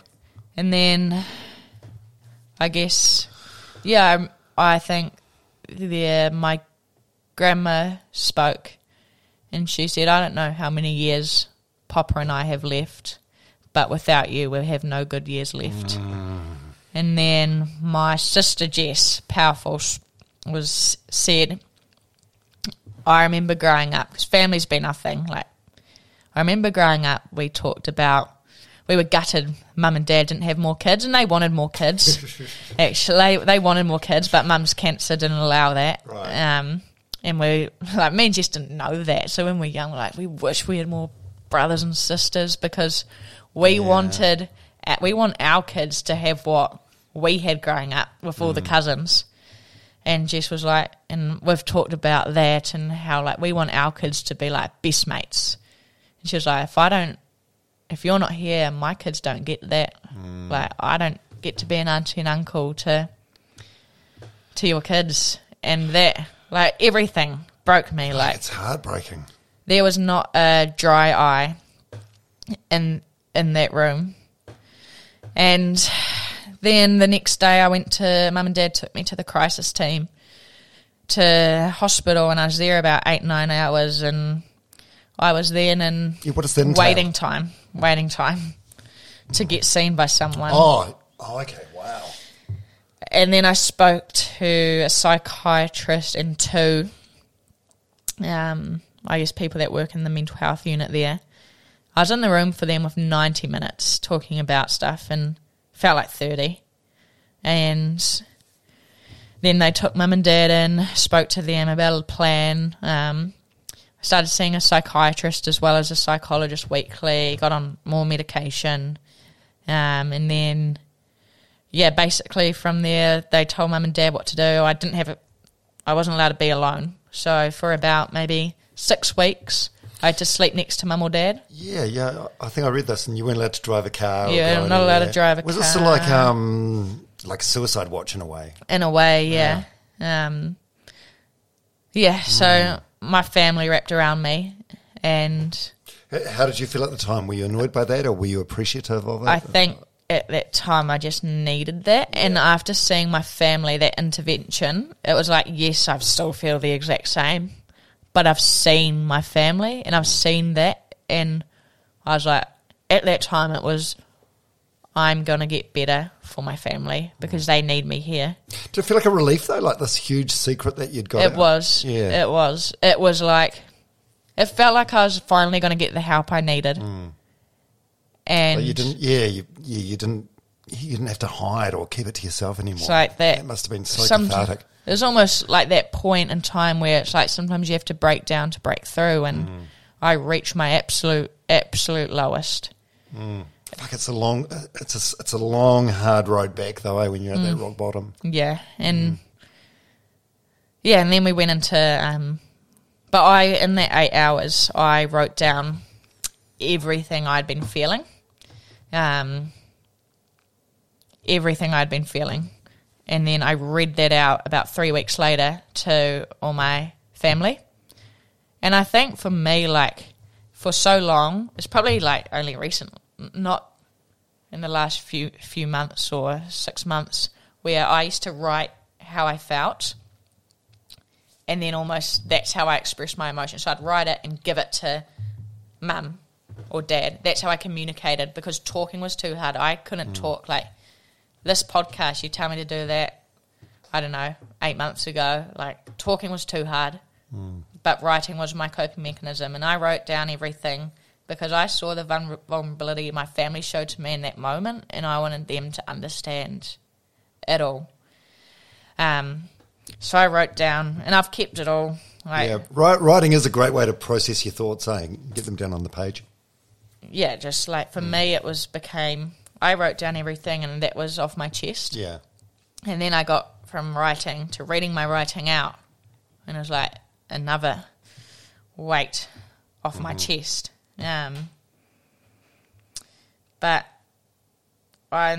that in the hospital is when I wrote the treading water. I've been treading water for too long, because because my mum asked me, how are you feeling?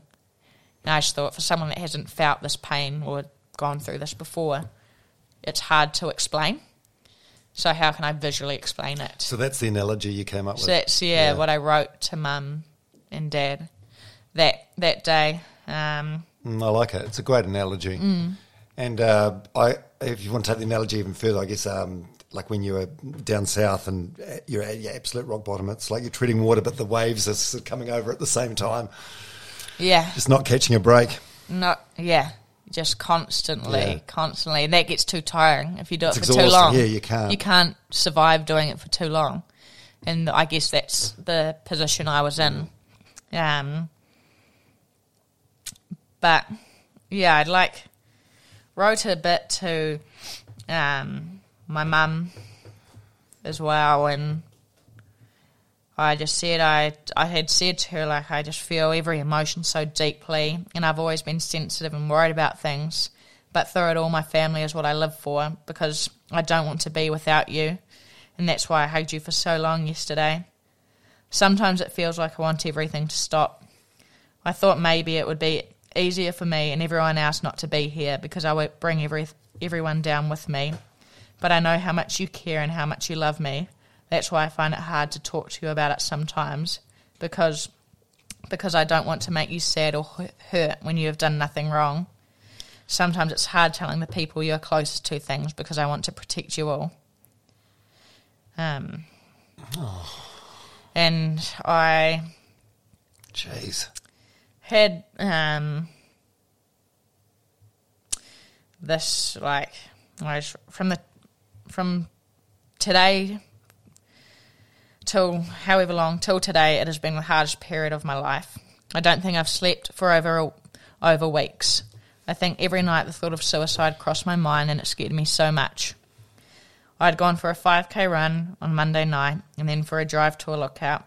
I was in my car crying, contemplating life. I'd Googled ways to commit suicide, but I knew deep down that it wasn't what I wanted to do. It felt like it was my brain telling me I had to do it. Luckily, I decided to go to Melie's, the first person I felt comfortable to talk about all these thoughts with. She called me and I answered the phone and went to her place. I felt dead inside. Melie stayed with me that night, and since then she's been my constant support. Melie, you helped keep me alive. I'm so sorry I put so much on you, and that for a while you were my only person to talk to. You provided me with safety, and with your love and support, you have enabled me to still be here standing today, asking for more help. Alongside Jess, I couldn't ask for a better big sister. Oh, my God. And then, there's a lot of writing on here. I don't even know these people that you're talking about, but I'm feeling emotional. Yeah. This is a lot. Wow. How do you feel reading that back now? Does it still make you emotional, or are you... It makes me emotional, but I've read it almost so many times now. But it does make me feel emotional, and I think, I haven't shown many people this stuff, my family and a couple of my closest friends. I mean, there's a lot in here that some of it I'll probably never, ever share to the world, but there's stuff in it that it helped me so much, this writing. Reading it to my family helped them as well. It sounds like your family were close anyway, but is your family closer now, do you think? As a result? Yeah, so close, but so much closer now. So much closer. And have you got a plan now? Like, what if what if something happens and you end up spiraling again? Like, have you got a resilience plan now, or what? This is the thing. It feels like you're doing everything right anyway. Yeah, I think for me, it's just being really aware of my emotions. That's probably the main thing, and I guess just trying to keep in good habits. Like, sometimes I just got to find the balance right, I think, in my life as well. Like, with the can be too busy at times, but I think for me, I know what makes me happy, and if I can do that as much as possible. And I'm more open now. I'm kinder to myself. I will tell my family I have an amazing partner who just gets me and supports me, and I know I can tell him how I feel, which before that I wouldn't have never done with any other partner. I love that. Has he experienced any mental health issues himself, or no? No, he hasn't. No. 'Cause when I was married, my wife JJ, this is like 5-6 years ago now, she had some terrible mental health episodes, like what you sort of imagine, like where she just couldn't get out of bed. And I look back now and I handled it completely the wrong way. Like and it came from a well-meaning place, but I'd come home from work and I'd be like, "Come on, let's open the curtains. We'll get out there, get some vitamin D." And, and I look back now and it's like, "Fuck, man, you're an idiot." So it's really cool that you've got a partner who's same age as you. He's a bit old, 25. Right, yeah, but still very, very young in his 20s, that he's got that sort of empathy and understanding. I think that's really cool. I think, like, a big sign for me was I didn't really speak to people that I just met about my mental health stuff, and I'd met him, and, like, we'd kind of had a friendship before, and then when we were together, I told him really early on and read out, like, all my stuff I'd wrote before, and it was like first date. Yeah, first date. Shit. He's probably like, get it all out on the table. Yeah, he's probably like, shit, I'm going to run now. No, it wasn't quite first date. Otherwise, we probably wouldn't be together. But yeah, I just felt comfortable enough to tell him that, and he hasn't had any struggles. Well, he's had struggles, obviously. Everyone has struggles, but not to the a mental illness, I guess. But yeah, even today, like, every time I read something out or talk about experience, he just cries. But yeah, wow, that's cool. Oh, he sounds like a good dude. Yeah, he's a good guy. Yeah, one thing, like, from doing this podcast, you realise that everyone, if you haven't had any struggles yet, you count yourself lucky, but you are at some point in life. Like Adam Perori, are you familiar? I know the New Zealand cricket wicket-keeper from probably before you were born. Yeah. But he was, like, cocky and brash and a very, very good cricketer. And he got through life just fine, and then had a relationship breakup in his late 40s and was like couldn't leave the house and was having panic attacks and stuff. So you never know when it's going to happen. Yeah. Happens to different people at different times. Yeah, but the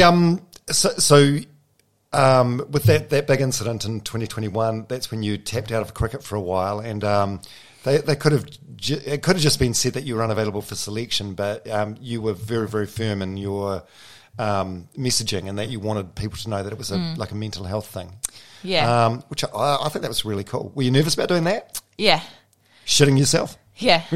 I was really nervous. Yeah, I could have said I'd broken my finger, and I could have just not available for selection. Just not available. Yeah. I could have said anything, but I thought this is actually something I'm passionate about, mental health, and I've seen other people close to me struggle. So if I hide away from it, then I can't expect the stigma to change. So yeah, I wanted to be open because that was the reason why I wasn't going on tour, because I needed to be home. I needed to be, you needed to heal. Yeah, I needed to heal, just like people need to heal from injuries. I needed to heal from what I was going through. So yeah, if you can't expect change I couldn't expect change in our mental health system or anything, and I didn't want to be a hypocrite in that way. So I wanted to be honest, and I thought, if someone else sees that and sees me being honest, maybe it can encourage them to speak up. Yeah. And is that sort of the idea of treading water? Is that sort of how that came about? Yeah. Around that time? Yeah, so... Treading Water, by the way, it's bloody great. It's fantastic. Thank you. Yeah, outoftherough.nz is the website, and Treading Water is the name of the series. Yeah. Yeah, it's brilliant. Yeah, so I obviously then I got back into playing. Well, I was still training and everything once I could, and then played that Home World Cup in start of 2022, and we went until our leave period after that. But throughout that World Cup, I thought, what am I going to do in leave? What's something I can do while I'm at home? Loves a project. Yeah. So I thought about this idea, and it kind of just came to me. I wrote up a little plan, whatnot. I got in touch with a psychologist who knew Mike King, gave him a call and said, this is what I want to do. I want to interview these people. I want to do high profile, not so high profile, because it affects us all. And everyone's story is so different. And like my dad's perspective, I wanted it from a parent's perspective and how to help. So called him, kind of said, I want to interview the people, and I know someone who's very good film photographer, freelancer, and I know him and we work well together. And he was like, I love the idea. And then for a while I was thinking, like me and Hamish who filmed it were like, how are we going to raise money for this project? Because film's obviously expensive. And then...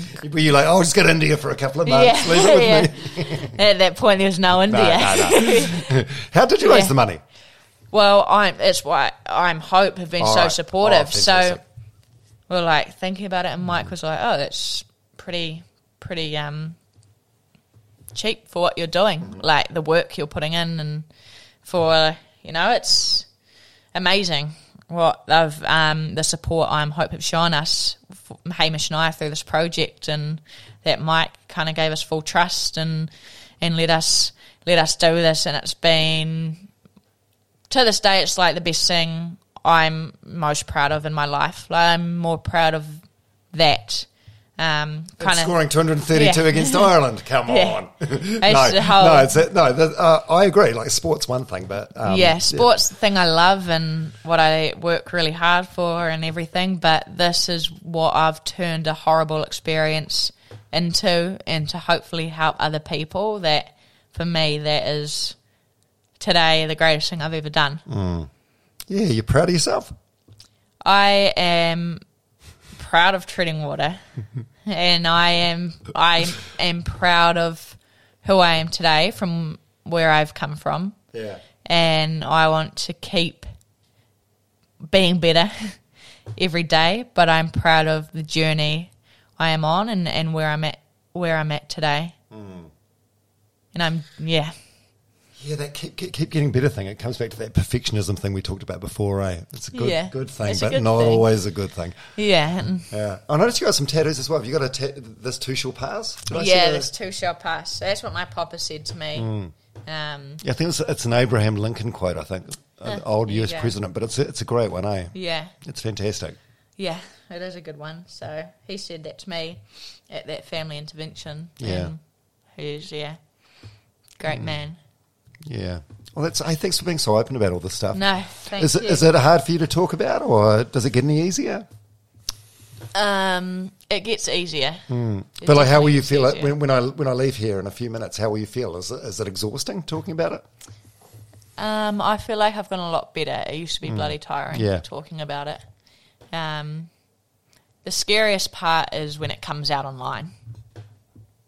Because when you're talking about it, the scariest part is listening. Yeah. And people messaging you because they've heard it or whatever. The scariest part is knowing that people are going to hear this. Yeah. That's the scary part. But it's But it's worth it. It's powerful. It's impactful. You're doing it to help others, and you got to bring it back to your why. But that's the scariest part for me. Absolutely. And people have to listen to like an hour of us talking about cricket before they get to this I stuff. know, they might give up. All right, well, end with some lighthearted ones. Cool. Thanks for being so open about that. I just realised the other day, so the Olympics are on in Brisbane in 2032. 2032, so that's, 9 years from now? No. Yeah. Yeah, 9 years from now. So Yeah. you'll be 31. Yeah. So you probably don't want to get that far ahead of yourself, but it's I hope I'll entirely be playing. possible that cricket will be a sport at those games, and so you could go to the Olympics. Yes, that is cool. And I love Brisbane. I have like a little bit of a connection now being with the Brisbane Heat. So great city. And yeah, growing up, you watch the Olympics and you think that's what you want to be. That's the pinnacle, really, Yeah. eh? Amazing. Yeah, because you didn't see Women's World Cups on TV, but you saw the Olympics. Yeah. So that's a childhood dream. Shit, how good. And entirely possible. Yeah. Entirely possible. What have you thought about what you want to do beyond cricket? Or nah? I do think about it. Are you still studying? You're doing it? No, I'm not studying at the moment. No, good call. Yeah, no need. thank you. It's, I'm enjoying not studying. Good, go easy Yeah. on yourself. Calm the fuck down. It is nice. It is nice not having a deadline.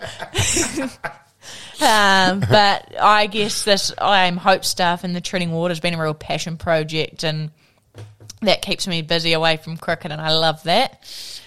What I know what I want to do is help people. So I don't know in what capacity that will be, but it's along those lines, and I think, help people. I want to bring people together, and I quite like the idea of therapy through sport and music, because I guess that's two things that have helped me. You, yeah. Oh, that's cool.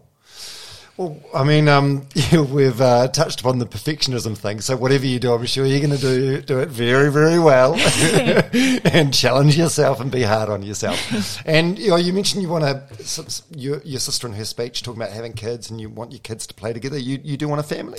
Yeah, How are you going funny. to? This is the hard thing. Yeah. I touched upon this with Susie Bates. How it's problematic, isn't it? How do you fit it in? Yeah, well, I think You take a year off, maybe at some point? take a year off. It's been awesome seeing other female athletes do it. Yeah. Like Amy Southwaite did it for the White Ferns and came back, and I've seen other people do it. You know, there's a Aussie women's footballer I know. I think she came back after giving birth, so it's possible, and I think that's the great thing that it's possible. But for me, like I talk about, I knew I wanted to be a White Fern when I was about 9. I think something I've always known is that I want my own family. And that's because family, to me, is everything because of the family I've grown up in. And so, I don't know, I would definitely, I'll put my family first before cricket. So whether that means retiring earlier or taking a break, I know for me, cricket's this short period of time, but family's forever. Well, when you see like your friends / idols like Susie and Sophie, who are in their mid to late 30s and they're still fucking kicking ass, you must think, well, I'm only 22. I could take a year off, 2 years off, and I've still got ages to go. Yeah, I mean, I want to play cricket for as long as I can, as much as I enjoy it, and I think, I love being competitive. I love getting better each day, and that's what professional sport allows you to do. But yeah, people have taken breaks and come back stronger. So, yeah, I mean, who knows what will happen in the future, but yeah, I definitely want to have a family of my own one day, but no time soon. I'm too young for that. And so your partner, you've been together like a year and a bit? Yeah. Yeah. How did that must be hard to make that work. Like we're meeting in Mount Maunganui today, and you're off to the where are you going next? South Africa. South Africa. Like how many weeks a year are you at home? Yeah, I mean it changes each year, but now he's a cricketer himself, and with the Wellington Firebirds, so he gets it, and I think that's the main thing, and communicating well as well, I guess, is important, because when you're away, that's the only way you can talk to each other. Yeah. So you have to communicate. But yeah, it's just valuing the time you have with each other as well, and understanding it. Like, we're both young. You want to go both do what you love and have someone that supports that. And I think for us, we're both lucky that we get it. Yeah. But yeah, I mean, it's definitely going to be. It'll probably just get harder because there's going to be more cricket. But I guess, you know, if you want it to work, you find a way and you make it work. Yeah, absolutely. If it's meant to be, it'll figure its way out. But yeah, it does make it tough. Yeah, definitely. Yeah, without a doubt. Yes. Susie had some sort of theory which I'd never sort of thought of. She said there's a lot of like same-sex relationships in women's cricket, and she puts that down to the fact that you're away so much. You spend so it's just a convenience sort of thing in a way. Yeah, which is an interesting take. And it's accepted as well, and that environment, and you spend a lot of time with those people. Yeah. So, but yeah, I mean, you find a way to make it work, and hopefully your travel can, you know, if you're playing cricket in the same country at the same time, it can work and whatnot. So yeah. Oh, how good.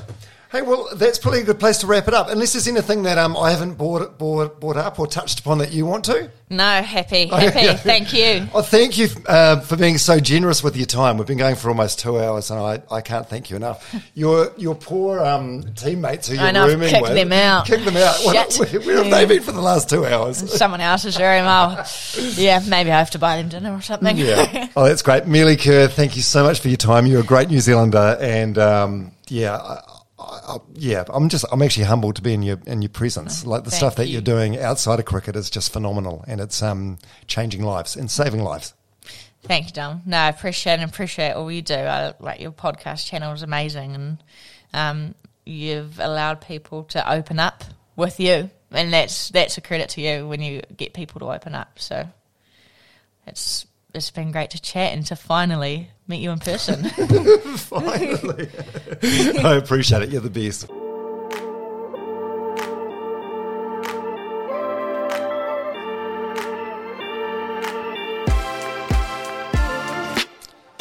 Melie Kerr on the Dom Harvey podcast. Thank you so much. Really hope you enjoyed that episode as much as what I did. What a breath of fresh air, eh? How awesome. A talented cricketer, no doubt, but just an awesome human being as well. If you've got any feedback about this or any other episode or even guest suggestions or whatnot, let me know. domharveynz@gmail.com, or you can find me on Instagram. Same handle, domharveynz. Thank you so much to the sponsors of this episode for making it possible. Generate, KiwiSaver, and Radix Nutrition. Honestly, I can't bang on enough about these guys and the support they've provided for the podcast. It's helped the podcast grow in ways that I could never have envisaged at the start of the year, and I thank them so much. Generate KiwiSaver is an award-winning, New Zealand-owned and operated KiwiSaver provider with a track record of strong long-term performance. You can book a Zoom or a team meeting with one of their awesome advisors for a no-obligation chat. I did, and I switched providers immediately, and it was way easier than I expected. All I needed was some ID and my IRD number, and that was it. Done. GenerateKiwiSaver.co.nz is their website, and there you can see a copy of their product disclosure statement, and the issuer is Generate Investment Management Limited. Also thanks to Radix Nutrition, who have been with me since the beginning of the year, and I love these guys and what they're doing so much. They make incredible products from their factory in the Waikato, including the best protein powder I've ever tasted. I start my day every day, Monday to Sunday, with a shake made with Radix powder, usually banana. Protein is crucial to keep the muscle you already have. It's not just something that juice heads at the gym should have after a workout.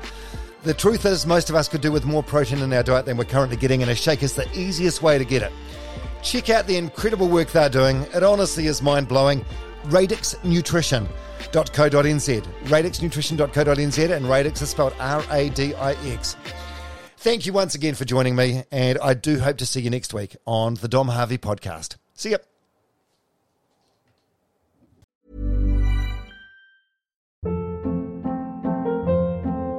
Hold up. What was that? Boring. No flavor. That was as bad as those leftovers you ate all week. Keke Palmer here, and it's time to say hello to something fresh and guilt-free. Hello Fresh. Jazz up dinner with pecan-crusted chicken or garlic butter shrimp scampi. Now that's music to my mouth. Hello Fresh. Let's get this dinner party started. Discover all the delicious possibilities at hellofresh.com.